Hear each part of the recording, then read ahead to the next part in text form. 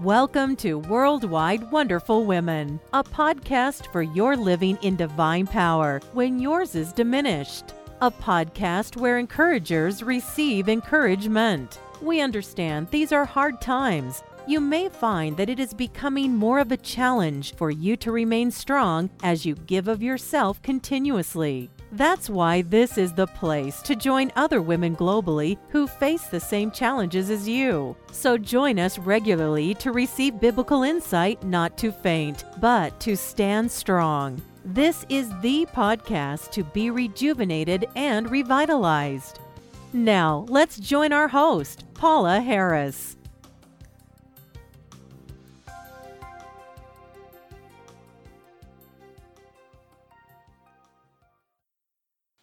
Hello, and welcome to episode number 104 of Worldwide Wonderful Women.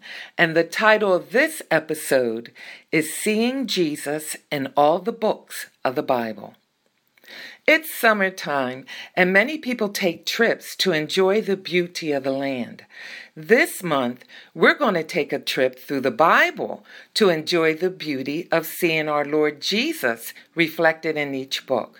There's not enough time for me to cover every way in which he is seen, but I will touch upon one way that we see Jesus in each book. There are 66 books total in the Bible, 39 in the Old Testament and 27 in the New Testament. There are some who just like to study the New Testament, but the Old Testament reflects the beauty of Jesus as well. For truly, Jesus is our all in all. I trust that you will be encouraged by reflecting on who Jesus is. John chapter 1, verse 14 says, "And the Word," talking about Jesus, "became flesh and dwelt among us, and we beheld his glory, the glory as of the only begotten of the Father, full of grace and truth." So let's begin to see our glorious Lord in each book of the Bible. We will begin with the Old Testament. Genesis. In Genesis, he is the creator seed. Genesis chapter 3, verse 15. "And I will put enmity between you and the woman, and between your seed and her seed. He shall bruise your head, and you shall bruise his heel." Exodus. In Exodus, he is the Passover lamb or sacrifice. Exodus chapter 12, verse 27. "That you shall say, it is the Passover sacrifice of the Lord, who passed over the houses of the children of Israel in Egypt, when they struck the Egyptians and delivered our households. So the people bowed their heads and worshipped." Leviticus. In Leviticus, he is the necessary atoning. Leviticus chapter 16, verse 6.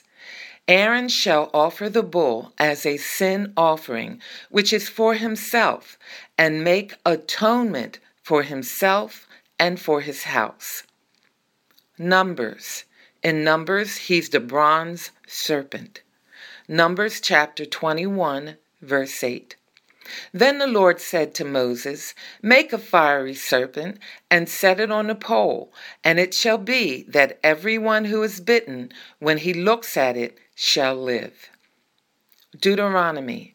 In Deuteronomy, he's the ultimate prophet. Deuteronomy chapter 18, verse 15. "The Lord your God will raise up for you a prophet like me from your midst, from your brethren. Him you shall hear."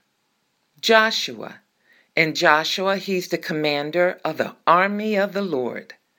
Joshua 10, verse 40.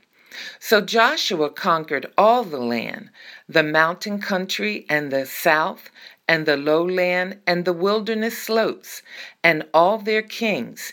He left none remaining, but utterly destroyed all that breathed, as the Lord God of Israel had commanded." Judges. In Judges, he is the righteous judge. Judges chapter 2, verse 16. Nevertheless, the Lord raised up judges who delivered them out of the hand of those who plundered them. Ruth. In Ruth, he is the kinsman redeemer. Ruth chapter 4, verse 4. And I thought to inform you, saying, buy it back in the presence of the inhabitants and the elders of my people. If you will redeem it, redeem it. But if you will not redeem it, then tell me, that I may know, for there is no one but you to redeem it, and I am next after you. And he said, I will redeem it. 1st and 2nd Samuel. In these books, he is the great offspring of David. 2 Samuel chapter 7, verse 12. When your days are fulfilled and you rest with your fathers, I will set up your seed after you, who will come from your body, and I will establish his kingdom. 1st and 2nd Kings. In these books, he is the Ark of the Covenant. 1 Kings chapter 8, verse 6.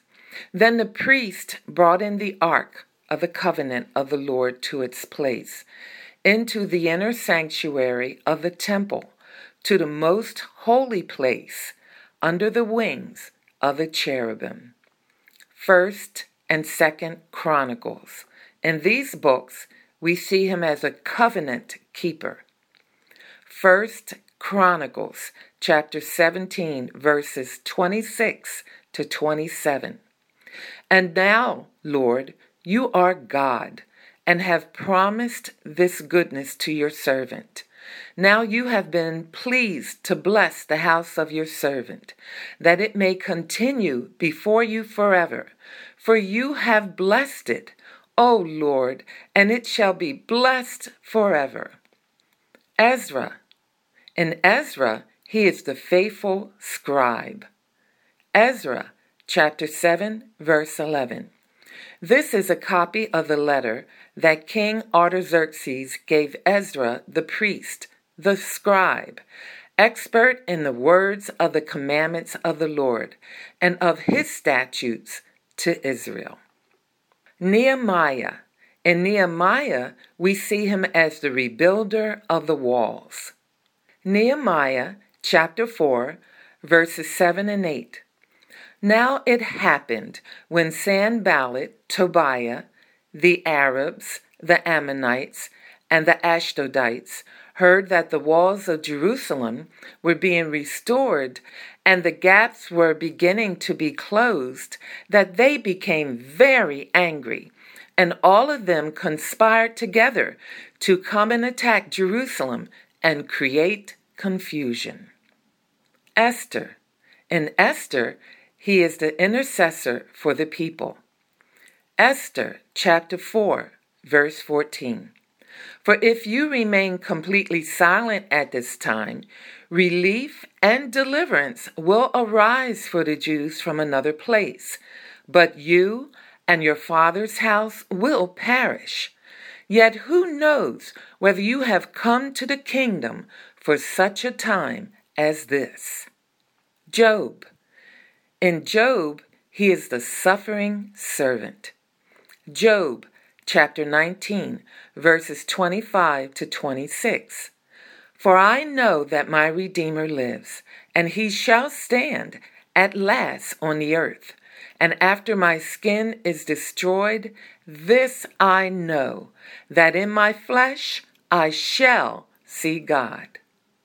Well, join me next week as we continue seeing Jesus throughout the Bible. Jesus is the same yesterday, today, and forever. So may reflecting on who Jesus is give you hope and strength for today. I invite you to attend our women's conference in October as well. Go to our website given at the end of this podcast for more details and to register. It would be so nice to meet you in person. Until we meet again, smile. Jesus loves you. Thank you for listening to Worldwide Wonderful Women. We trust you enjoyed the program. Please take a moment to leave us a good rating and review on iTunes to help us continually encourage others around the globe. We also invite you to go to twmforjesus.org. That's TWM like in Mary, FORJESUS.org to download your free gift and see other resources to help you live in divine power. And don't forget to tell your friends. Until next time, be strong and of good courage.